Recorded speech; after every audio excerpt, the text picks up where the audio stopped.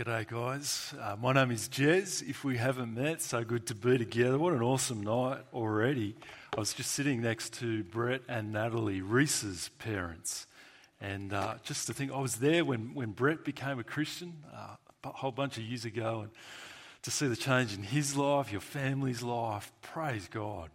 We really do follow a God who changes lives, who changes eternity. It's just so good. Hey, I'm going to pray and then let's dive in this word together. Well, Lord God, we rejoice and praise you that that's who you are, the God who comes to us and the God who brings such deep transformation in our lives. And so now as we come to your word, the unseen God, we ask that you might give us eyes to see you and ourselves and our lives for what they really are. And so please, Lord, give us wisdom that we might live lives that are truly good. And we ask this in Jesus' name, amen. Well, Noah's Ark is one of the most famous stories in human history. But the problem is, in more recent times, people know the kids' version, the child version, the cartoon version that maybe has a cover like this. Noah out for a sail with his favourite pets. or we have the Hollywood comedy version, right? The Evan Almighty, I know that's a few years old now, but we have a laugh at it. The thing is, people don't actually know the original version, the Bible version, which is shocking and sobering. It's one of unparalleled death and destruction. But more, against such a dark backdrop, it offers very real hope. And hope that connects to our lives, and particularly the big questions that we have in life, namely, where is our life heading? Where's it going? Where does it end? And if I knew that, how am I to live now as my life heads there? They're the big things, the big questions that this part of the Bible deals with. Now, like previous chapters of Genesis, it also raises other questions for us, right? Like, when was the flood? What was the extent of the flood? Was it a global flood? Was it a local flood? What kind of evidence might we expect to see in the geological record? How did he fit so many animals on the ark? What did he do with all their poo? Like, we bring lots of questions to this account, some of them better than others, but what I want to do tonight is put some of those questions to the side and actually focus in on the dominant, clear purpose of this part of the Bible, because it actually intends to do something in us, more than just tickle our ears as a good yarn. Now, being quite a large text, it's over 3 chapters, and I'm going to assume that it's a fairly familiar story for you. We're going to move through it quite quickly, through the plot, and then consider 3 big lessons that fall out of it. But firstly, the context. This is not just a nice children's story. It actually has a historical context, and that is life outside of the Garden of Eden. God has created the world. He's created it good for humanity to know him, to enjoy him. But chapter 3 we looked at last week, tragically humanity rebel and fall from grace and are banished out of the garden. And so what we have from chapter 4 onwards is what that life looks like, what the world looks like, a life in sin. Sin which we see separates and spoils and now spreads. Chapter 4, we have the first murder, where Cain murders his brother Abel. And so begins the dominant theme of chapter 5. Have a look at verse 5 with me. Chapter 5, verse 5. Adam died. Verse 8, his son Seth died. Verse 11, his son Enosh died. And on the chapter goes, because life outside of the garden is now one marked by death and wickedness, which is particularly the context for the Noah story in chapter 6. Have a look at chapter 6, verse 5. The Lord saw how great the wickedness of the human race had become on the earth, and that every inclination of the thoughts of the human heart was only evil all the time. The Lord regretted that he had made human beings on the earth, and his heart was deeply troubled. Just notice how all-encompassing the wickedness is. Every intent, only evil all the time.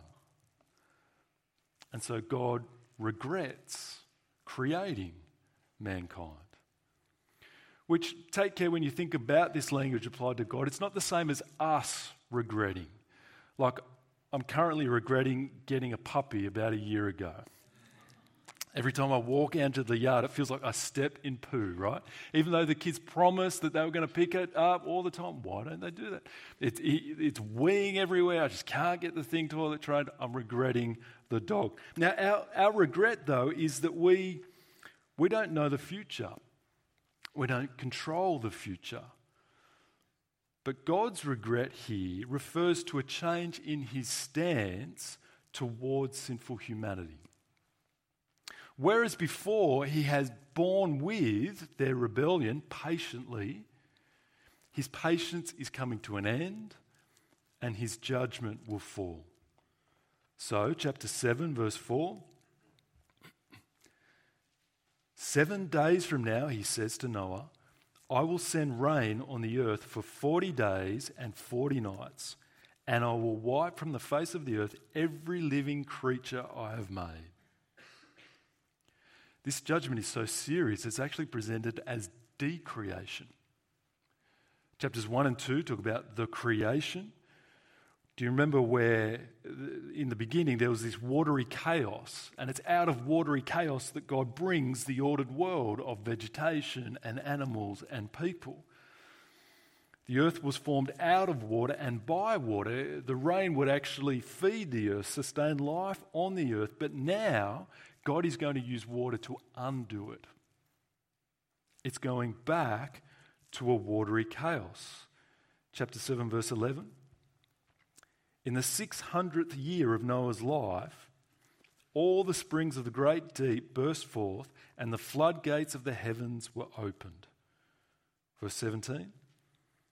For 40 days the flood kept coming on the earth, and as the waters increased, they lifted the ark high above the earth. Now, we tend to have short memories, don't we? Because this year it feels like it's hardly rained. My grass is going brown. But do you remember last year, La Nina, where it just felt like it would never stop raining? You wouldn't forget it if your home got flooded last year, as I know some people in churches did. You definitely wouldn't forget it if you lived in Lismore, right? Where things that we thought were so solid, like a house, would just float away like it was a leaf in a creek as it rained and it rained and it poured and it flooded. Can you imagine living at the time of Noah? And maybe like us, the weather being one of the kind of first points of conversation where you catch up with a mate, you mate, man, it's been wet, hey? Yeah, I reckon. Super wet. A week later, it hasn't stopped raining. I know.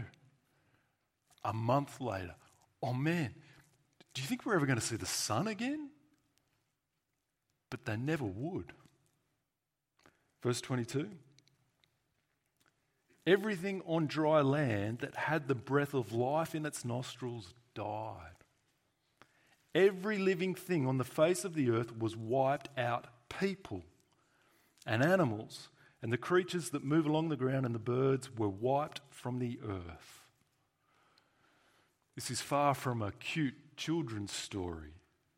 This is a confronting account of death and destruction. Captured more accurately, I think, by the 19th century French artist Gustave Doré. Now, if you're an art nerd, you might know this, but he did a series of engravings. I've got one of them up here on the screen here, where I think he more accurately captures what's going on in the biblical text, where you see people clamouring to the highest point, clamouring onto vegetation with the beasts of the earth as the floods rise, as people drown, and you see the ark off in the shadowy background. His artwork actually owns something of the judgment that this account has. But here's the thing, there's more than just judgment here, isn't there? And as I want to show to you, actually, the biggest point is not judgment. There is a bigger one, and that is that God shows mercy to Noah. Chapter 6, verse 7. The Lord has regretted making humanity. Verse 8. But Noah found favor in the eyes of the Lord. Verse 9. Noah was a righteous man, blameless among the people of his time, and he walked faithfully with God. We see that amongst the wickedness, God has actually preserved a remnant. One man who hasn't thrown off God, who continues in relationship with him and to walk his way. That's what the Old Testament language of being righteous and blameless means. It's not meaning sinless perfection, but to be in relationship with God, to live in step with his will. And so to this man, Noah, verse 18, the Lord says, I will establish my covenant with you, and you will enter the ark, you and your sons and your wife and your sons' wives with you. Now this is the first time that God explicitly makes a covenant with humanity in the Bible. A covenant is a contract, a promise, with terms that are to be kept. We make small covenants all the time, if you like. When I click the Buy Now button on a website, the agreement is that they would take the set amount of money from my account and they agree to send the item. We make all these kind of covenants all the time. There's bigger covenants or contracts like taking out a mortgage with a bank. They agree to give you this big chunk of money and you agree to pay it back with ever-increasing interest. Ouch. And then, of course, there's the biggest human covenant, that of marriage, where two people are binding themselves to each other in exclusive union until death. But these are all examples of bilateral covenants. Two parties agreeing to their terms. Notice here that God makes a unilateral covenant, an unconditional promise. And this is huge because this is not humanity and God coming to an agreement. This is God taking the initiative to one man, Noah, to show him mercy, and to those who are connected to him. And this becomes hugely important throughout the Bible. His family, 8 of them in total, and the representatives of each kind of animal. God makes a covenant with Noah and those who are connected to him. In the midst of horrifying apocalyptic judgment, God remembered Noah. And this is the biggest point of this part of the Bible.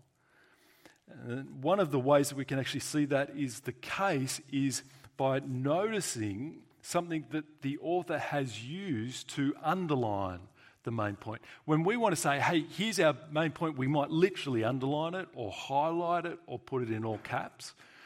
But the Hebrews, the Old Testament's written in Hebrew, used something called a chiasm, which was a literary technique, and a little bit like a literary sandwich, where you had things either side, and as you go into the middle, you get to the best bit, the meat or the whatever the non-meat thing. If you don't eat meat, the best bit in the middle. What's that called? Vegetarian. Oh, I'm so in touch. Let me show you. See, as you look at the account, I've got it up on the screen here. You look at the intro and the outro, and it's about Noah and his sons. You move to the second part of the account, and it's dealing with the wickedness of all, but it has a parallel, the second last part of the account, the covenant with all. You move to the third part, God's going to destroy the earth by a flood, with the parallel of God never again to destroy the earth by a flood. Next one. You see it goes on and on as it works its way into the middle where X marks the spot. At the heart of this chiasm, this sandwich, but God remembered Noah. But God remembered Noah. What does that mean? When my kids were younger, I remember saying to one of them, they had an artwork that I was seeing often, and her name, she'd written a name on it. And I walked up to her and said, "Sweetheart, I love walking by that artwork because each time that I do, I remember you." And she looked at me with this horrified look saying, "Daddy, do you forget me?" No, sweetheart. And it was a good opportunity for us to talk about what it meant for God to remember us. That is, to bring to the front of mind and act accordingly. God hasn't forgotten Noah whilst he's got busy doing something else, but rather using human analogical language. If you were here Monday night as we pushed into that stuff, the Bible is talking about God bringing to the front of his mind, so to speak, the promise that he'd made to Noah and acting accordingly. And as he does this, he's about bringing about a recreation. We've had decreation, we now have a recreation. See, Noah spends with those with him 1 year on the ark. You can chase that time frame up from chapter 7, verse 11, chapter 8, verse 13. 1 year on the ark. And on the other side of it, he comes off. Have a look at chapter 9, verse 7. The Lord says to him, "As for you, be fruitful and increase in number, multiply on the earth and increase upon it." Actually comes up a few times in this account. And as careful readers of the text, we go, "Oh, I've heard that. I've heard that only a few chapters ago in the beginning as God creates and he gives this mandate to Adam and Eve." God is recreating. This is a new beginning for humanity, stated to Noah and his family. Now, how do you know that, like Adam and Eve, and it went so bad so quickly and God destroyed the earth, how do you know that that's just not going to happen again quickly? Well, God puts a sign of the covenant that he has made in the sky. Look at verse 13. "I've set my rainbow in the clouds, and it will be the sign of the covenant between me and the earth. Whenever I bring clouds over the earth and the rainbow appears in the clouds, I will remember my covenant between me and you and all living creatures of every kind. Never again will the waters become a flood to destroy all life." Now, the Bible's not intending us to think that the rainbow didn't exist in creation prior to this point, as though when light refracted through moisture, it didn't do that colourful thing. That's not what is being said, but rather, at this point, the rainbow is given significance so that it would remind God of his word that he might keep it, which of course is to actually remind us of his covenant, and he is a God who keeps his word. There you go. There's a quick move through the plot of this story. Let's move to 3 big lessons that fall out from it. Number 1, God runs the world. God runs the world. The Christian reading of this account is not as a myth or a metaphor.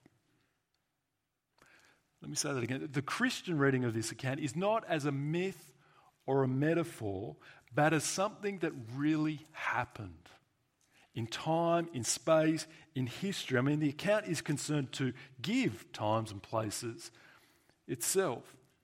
But the reason I say the Christian reading of this account, which might seem arrogant, is that this is the way that the New Testament reads the account. And if you want to work out what the Christian account is, then you see what the New Testament makes of it.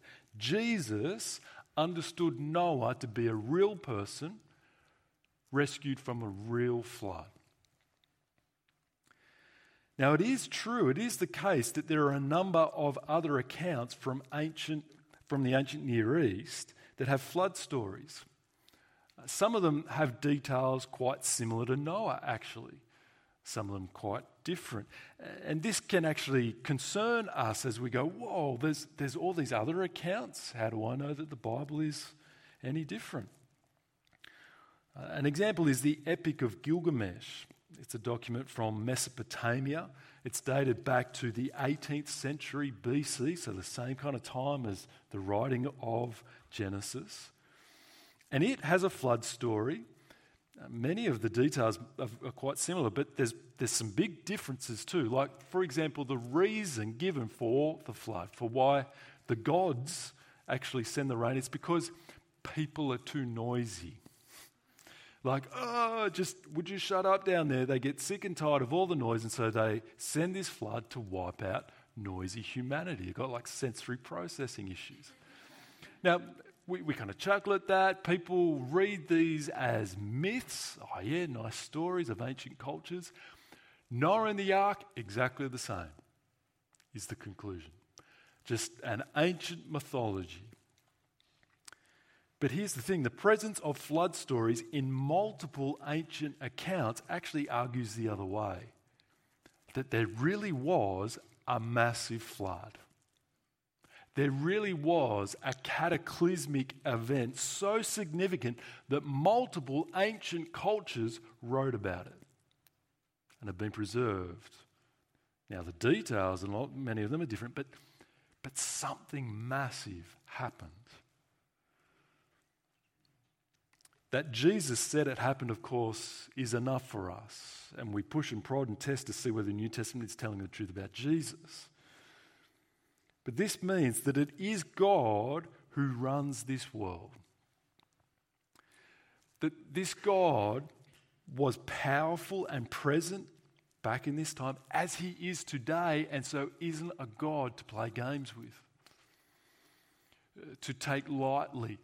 In our culture, which is so materialistic, we are constantly at threat of being dull and deadened to spiritual realities, only looking to the here and the now. There is a God, an unseen God, who runs and rules this world, and at some moments he has run this world in such an extraordinary way that we read of accounts like the flood. This is the big first lesson for us. There is an unseen God who runs the world, which is the basis for the next two big lessons. Who is this God? Who is this God that wipes out all of humanity bar eight? All of the creatures except a few. What kind of God is this? And the Bible's answer is a holy God. A holy God who cannot and will not have wickedness come into his presence. A holy God who is blindingly pure and righteous. God is love, yes, as God is light. And therefore, God's judgment on wickedness is not the opposite to his love, but actually the application of it. The opposite of love is indifference. We just don't care about things or people that we don't love. A news article popped up on my feed this week out of Dubbo. It reads, "The public gallery of a Dubbo courtroom broke into applause as the man who brutally and callously murdered this schoolgirl and attacked another teenager was jailed for a maximum of 32 years. Judgment is the application of love. That we do love, that we hold as valuable and have dignity. And so when wronged, we long for justice, for judgment. We long for justice in the world. We long for justice in the Middle East. We long for justice in corporate Australia. We long for justice in homes on the Central Coast, which has the highest rate of domestic violence per capita in the country. Do we long for justice from God for our own lives? Surely the answer is yes. Do you want God to act justly with you? Surely the answer is yes. Well, now the huge question is chapter 6, verse 5 true of me, true of us? That every inclination of the thoughts of the human heart was only evil all the time. Really? Really? Is that who we are, who you are?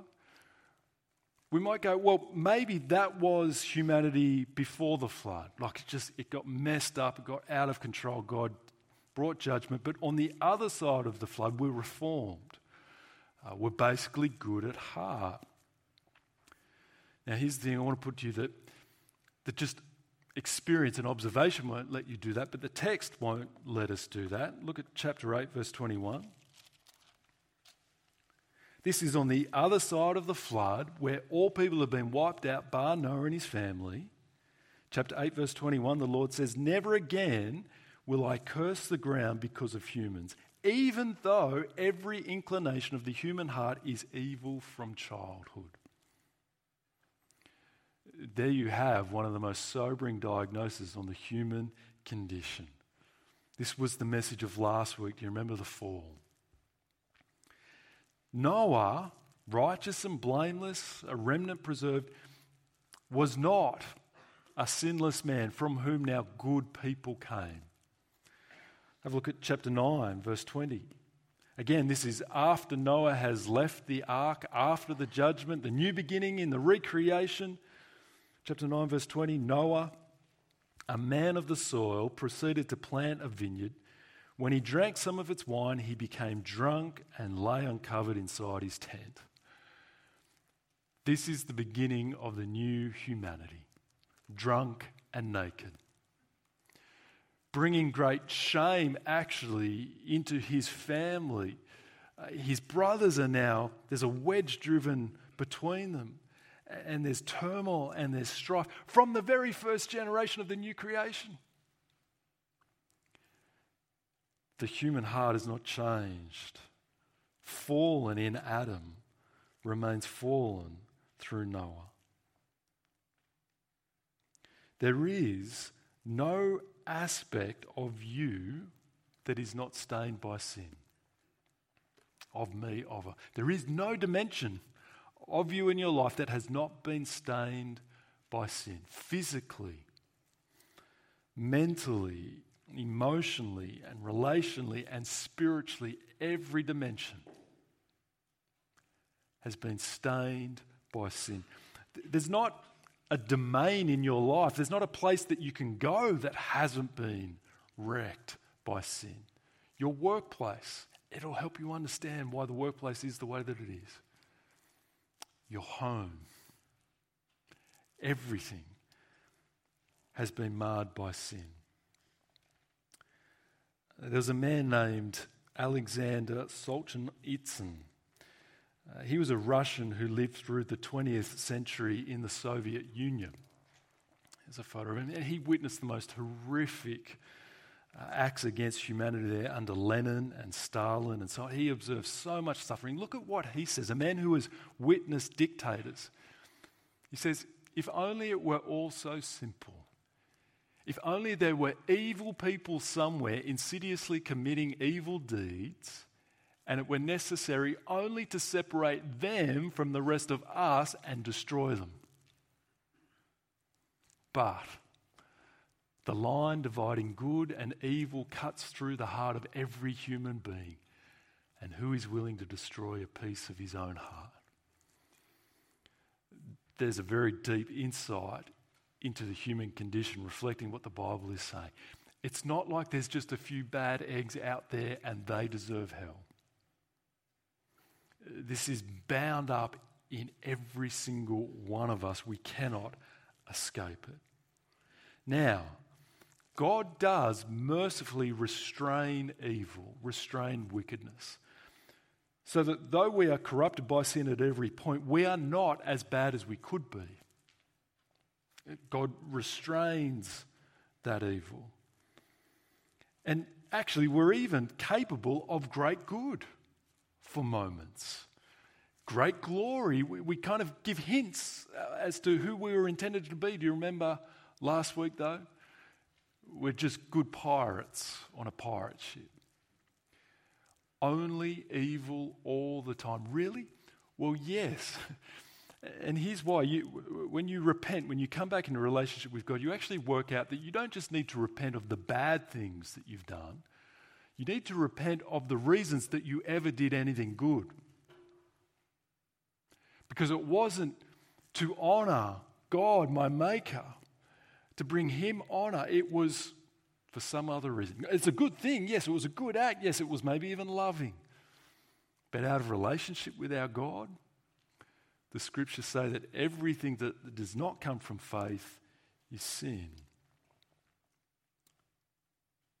And so, the flood is like a loud drum that sounds the holiness of God and His just work to judge evil in His world. And you know, our reaction to God bringing such judgment, it actually reveals where our sympathies lie. Are they with God or are they with people? It was a bunch of years ago now. I watched one of the worst movies I reckon ever made. It was called The Happening. It had tough guy Mark Wahlberg on it, so I went in for it, but it was really bad. I don't recommend spending 90 minutes of your life watching it, but there you go. It traces this plot of this apocalyptic threat to humanity. People are just dropping dead everywhere. And it turns out because there are toxins that have been released into the air, just people dropping dead. But here's the thing, the toxins have been released by the trees and the plants who are fighting back on behalf of nature against people who have used and abused and trashed nature for so many years they've had enough, and so the trees fight back. Now, it's a bit of a silly storyline, right? But when you hear of that plot, I reckon most of us go, oh yeah, fair enough. Fair enough that nature would push back, fight back, and give humanity a little taste of their treatment. But what about God? What about the way that we've used and abused and trashed and sidelined God? When God brings judgment, we go, how dare He? And yet we look at the evil in the world, we go, oh, this world's messed up. Where's God? What's He doing about the wickedness in the world? And God does something. He brings judgment on wickedness, and we go, how dare He? This text really does reveal where our sympathies lie. Is it with a holy God or is it with sinful humanity? Now, I do want to say, it's important to say that as we bring heavy hearts to the idea that God brings eternal judgment on people, as we bring heavy hearts to that, we want to be careful not to think that our hearts beat bigger for people than God's does. We want to be so careful to think that we're the loving, compassionate ones. God's just a capricious, cold judge in the sky. No. Look at chapter 6, verse 6. As He heads towards this judgment, the Lord's heart was deeply troubled. The Lord's heart was deeply troubled. He didn't just fly off the handle in a divine fit of rage. God does not take pleasure in the death of the wicked. Ezekiel 33, verse 11. God is patient, not wanting anyone to perish. 2 Peter 3. I mean, think about the patience of God even in Noah's day ahead of this judgment. His neighbours walk up to Noah one weekend and they go, hey Noah, what are you doing? He goes, I'm building a boat. And they go, you're building a boat? We live in the middle of the desert. What are you building a boat for, you idiot? God told me that He's bringing a flood to wipe out the world. Yeah, right. Next weekend. Hey Noah, how's the boat going, mate? With his sons. a month later, a year later. In fact, we have good reason to think that 100 years later, Noah and his sons are still building this boat. Hey, Noah, you idiot! Where's the flood? Where's the rain? Where's this judgment? And then it started to rain, and it started to pour, and it never stopped. In 2 Peter, Noah is called a preacher of righteousness. We might imagine that Noah is pleading with people to repent, to turn back to God, that he might show mercy, as he does through Jonah to Nineveh, do you remember? And yet, this patient God is a holy God who will not let evil go unjudged forever. And so this flood for us becomes a very sober warning for us, for you, for me tonight, of something that lays in our future. When all of the wickedness, and this world is so messed up, it hasn't escaped God. He sees it. He sees every little bit of it. His heart is troubled by it. But he's patient. But one day his patience will run out and he will bring judgment on it. It's the way the New Testament interprets the flood. Jesus chased it up later, Matthew 24, uses it to warn of the very real coming judgment of hell. And yes, people will then hear that message and scoff and laugh. The idea that an unseen God in an unseen moment will bring an unseen judgment. And so the question for you, for us tonight is, who will you trust? Who will you trust about the future in light of the past? Therefore, who will you trust about how you will live, how you will act in the present? Hebrews chapter 11 verse 7 holds Noah up like this. By faith, Noah, when warned about things not yet seen, in holy fear built an ark to save his family. Noah is held up as a model of faith. Trusting God, taking God at his word. Here's the third big lesson that then follows for us. The greatest lesson for us is the need to find safety. That our sin is real, that God is holy, that judgment is coming. But there is safety. There is mercy. Properly read, the account of Noah points us to Jesus, the eternal Son of God who came for us, God's initiative, not a bargain between us and God. Who came and lived the perfect life and went to the cross to die and take God's judgment upon himself. His wrath for the wickedness of the world poured out on Jesus and it destroyed him. But there in the cross we see both God's justice and his mercy coming together so that Jesus might actually die as a substitute for the wicked. For wretches like me who can look at a Saviour and go, would you forgive me? Would you take my wrath for me?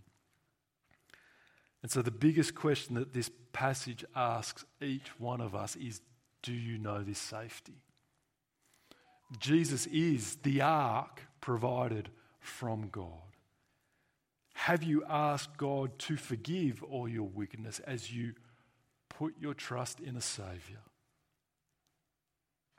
Jesus is the only place of safety. And more, he's the only place of recreation, of true, deep restoration,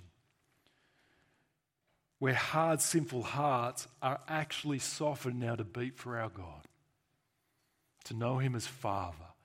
Oh, sin remains and we bumble and we stumble and we wish that it wasn't there, but we have new desires. We don't want to do those things, and it grieves us that we would sin against our God, whereas previously, who cared? If anyone is in Christ, they are a new creation. The old is gone, the new has come.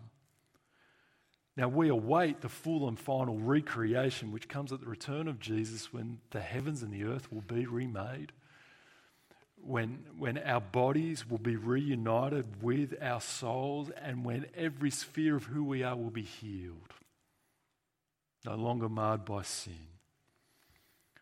We wait for that day. Friends, when we really understand the point of this part of the Bible of the flood, things ought to become really clear for us. Lots of things, but let me just give us two and finish. One, who we are as God's church, and what church is to be on about if we really get the message here. What we are to be ultimately on about. See, church is the ark. Church is the lifeboat. Safety from God's wrath. Not literally you walk through the doors into a building and now you're safe. Of course not. It's trusting in Jesus alone that makes us safe. But what happens to those who do that, the redeemed? We gather as his church. And who are the ones who hold the only words of life, of safety? We do. In the word here, we are the preachers of righteousness to a world that is lost, that faces judgment. The promise of mercy is in the gospel alone. And so, church, don't miss just how significant it is to belong to this group, to this family, to this community. In fact, church buildings in other places through the years have actually been constructed in some places where they would make wooden beams coming up and maybe even curved with wooden paneling on the ceiling, so that as you came into church, as you heard the word of the gospel, you might have this tangible sense of being in the ark, of being safe among God's people. We just have white acoustic panels hanging from gyprock in this building. But we've made this space as big as we could make it, so that there would be as much room possible for your mates, for your family, for your neighbours to come and hear the only message that will save. And so surely with clarity we need to go, as a church, of all the things we could do, that we want to do, that are good to do, the most important thing that we will do is hold out the gospel of a Saviour, the only news that saves, and we'll give ourselves to that. Things get really clear about what church is. It also helps you make sense of the things that we wish were different. We're a bigger group of people. You could find smaller churches where you could know everyone intimately, you know everyone's name. We're past that, right? Now, it'd be nice to be able to do that, but when you recognise that judgment is coming and we're the ones that have life, then we're going to put up with the discomfort of a growing family, right? Of the mess of it. It's like we are in the ark and the animals are pooing. Things are a bit messy, but we're safe. And the Lord is going to get us safely to the other side. Lastly, what is it about your life that doesn't make sense to people around you who don't believe, who scoff at the thought of judgment? What is it, so to speak, that is your ark that you're building each week, each month, and your mates, your family go, you're an idiot, really? I mean, how good to hear from Holly and from Reese, just two ordinary people who have been captured by this message and who are doing things that is just stupid if this wasn't true. I mean, leaving a good job, physio, engineer, why would you do that? What is it about your life? What's your ark that you cop flack for from people who don't believe in this? And if you can't think of anything, then you do have to wonder, do you really believe this? Has it really changed your life? But if you have, and of course we wish there was more that demonstrated in our lives that we really believe this, and we long to grow in that. But if there are things, and if you do find it hard in a world that mocks you, take heart. Noah's faith was vindicated. as will the faith of every single person who puts their trust in the word of a good God, a merciful God who has come for us. I want to give us a moment right now to just pause and reflect before or as the band comes up to lead us in song. You might want to use this time to pray for people that you long to come to safety in the gospel. You might want to use this time to repent of things in your life that just aren't consistent with what we've heard. Whatever. Use this time before God, then the band will lead us in song.